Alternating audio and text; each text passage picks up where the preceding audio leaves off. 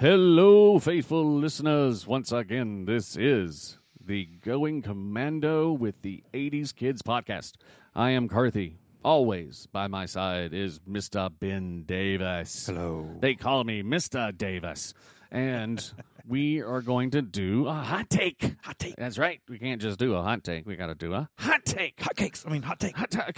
Yeah. So, first and foremost, we want to thank everybody for listening and or viewing. So for every one of you out in Radio Land, you might as well take a hot take and have us on your show. We work for peanuts. And TikTok land, too. I'm going to put that out there for you because, yeah, we listen. We love you. Have us on the show. Anywho, today's topic, the Avengers of the 80's.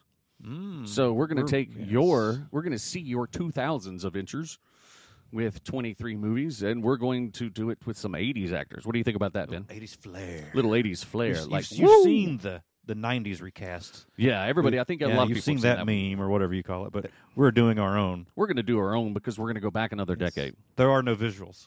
There are no visuals. One day, when we get paid to do this versus us just having an excuse to hang out, have a beer, and talk, we will have visuals. Yes. That I can promise you. I have a TV already to put here. I just don't have Oh, we're going to have monitors, and we actually have headphones on so we can hear what we sound like and everything. Who do you think should be Tony Stark / the Iron Man? All right, so I'm going to be honest, I'm stealing this one from the 90's post because after I saw Tom Cruise in the iron suit and with the Tony cut, I'm like, wow.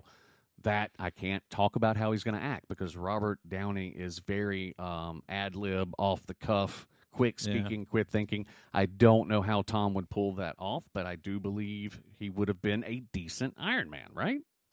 I agree. I think he would have been. I was hoping he was going to be in the Doctor Strange, like kind of everybody said he was going to be. Perfect segue, my man, because they had him in the Ultimate Iron, the liquid metal iron with the headband, and that little, whoever did that fan art was just unbelievable because it looked great on him. And I'm not going to lie, I was kind of like, oh, that would be a cool little thing to have him come in. Yeah. Just because, he wouldn't have got killed by Wanda. They sold me. I was like, I knew he was going to be in it. I just knew it. That would just be, we got a bunch of them that they did say, but So, all right. So now here's one that I, when we were talking about it, like, all right. So who's going to be? You came up with this one. I thought it was brilliant. Who's going to be Banner? Who's going to be Banner? It's going to be Mel Gibson. All right. So, I was thinking Dustin Hoffman. Just for the nerdiness, but I think Mel Gibson would have fit in with the crew better. Does that make sense? He would have fit in with everybody else. Yeah, because I just can't see someone like that in an Avengers film ever. Well, they also didn't see, what's his name, as Obi-Wan. He did it, and he's beloved by all. So, just throwing it out there, man. Ewan McGregor? No, the original Obi-Wan. Oh, that he talked about how the night. Yes, he talked about it. I don't think you would have said, ooh, Chris Lee's an actor, Shakespearean trained, former Secret Service of the Queen. He's going to be Dooku one day. Maybe not, you know what I'm saying? But some of the greats say, you know what the heck? I'm going to just be in a movie for the fun of it. That's true. I mean, if you would have told me that Natalie Portman would have been in 2 of the top grossing films of all time because they were nerdy, I would have laughed my ass off.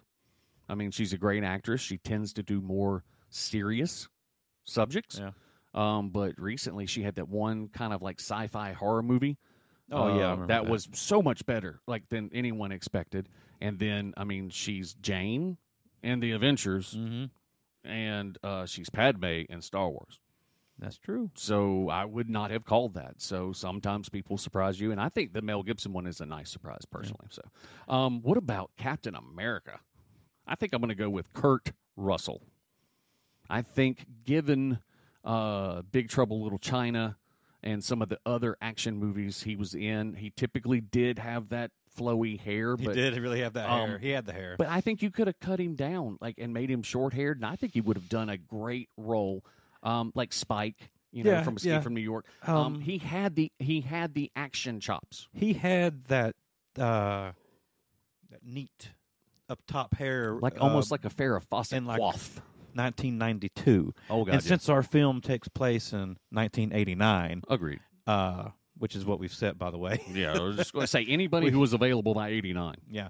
So I believe he pulls it off. I think I like it. 2 thumbs up. So we went back and forth on Thor. My original one was not old enough to play Thor, but I went with the 90s again. I thought, man, Brad Pitt would look pretty fitting, the good-looking blonde guy. Yeah. But I kind of like where your head was at. Brad Pitt is more of a tone, muscular fit. Definitely not more of the Chris Helmsworth, like, big fit. Yes. And Chris actually has an accent that most Americans can't pick up on. So then I thought your idea was genius, Mr. Dolph Lundgren. You know, something else just occurred to me.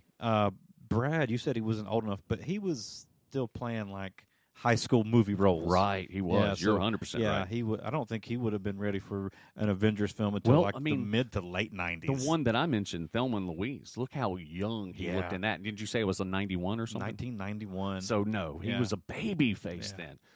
He was still a baby face when he did Interview with the Vampire. Yeah, he did Fight Club. He started to get a little bit of age. A little bit more not much. chiseled. And, I mean, honestly, yeah, if you know, an average dude, like I would, it's impossible, let's say for me, without a ton of work, to look like Chris Helmsworth, because you got to not just cut down, but you have to build up as Most well. of these people don't even try anymore because Thor's so huge. Yes, and so I love Dolph Lundgren because he was also He-Man. He was a big guy. Yeah, he was He-Man. And really, off the top of my head, do you remember who the Lady Love was in He-Man?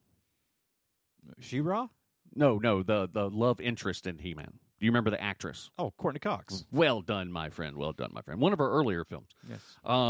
So next, we're going to go to Natasha. And now we had both had ideas, but I loved mine just because of the attitude. And honestly, I mean, if I'm being honest, back in the 80s, black spandex, tight-fitting clothes with an attitude, I'm going with Madonna. Yeah, I said Cher, but then you came in with Madonna, and I decided that's a much better one. I just think she would definitely pull off the snark. Yeah, it's great. That'd be great. It's a great one. It's a great choice. Again, not to be sexist or whatever piggish, but she had the body, and she definitely liked flaunting it. She's going to fill out the suit. She's going to fill out the suit nicely. No, And there's with been her, no padding. well, with her padded muscles. I mean, with her, you know, she was known for being athletic. You know, she's dancing all the time. I think she could have done well with the fight scenes. So that's where I'm going to go. I thought you absolutely knocked it out of the park with Mr. Burton and Harrison Ford. Well, that was you, man, because initially, initially I said Mark Hamill for Banner, and then you said, wait, what about another Star Wars alone? And then you came up with this one. Harrison's a little bit taller. Group effort. Group effort. That's right. Everything at the 80s kids is a group effort. So go Commando. But yeah, Harrison Ford would have been perfect. Coming off all the Star Wars success. It's not like he's not used to filming action films. He's had Indiana Jones. He's a heartthrob. So, I mean, I know Burton wasn't necessarily the heartthrob person, but they could have worked it differently back then, especially since they didn't have the CGI and things. Well, I think by the time he gets his own show, he kind of is a heartthrob because he's like the loving dad. Well, and then he's like this uncle to what's her name. Remember, he followed Damon in the Bourne series. Yeah, and then he also was in I'm not sure if he still is, but he was in Mission Impossible. Yes, he was. So I loved him in that. Yeah, movie. I mean, he's great. Yeah, so he already had a extensive action movie history at this point. So yeah, their careers kind of resemble. Yeah, I mean, they're going in the same direction. Yeah, see, Harrison does planes. This guy does snow something plows or something. I don't know.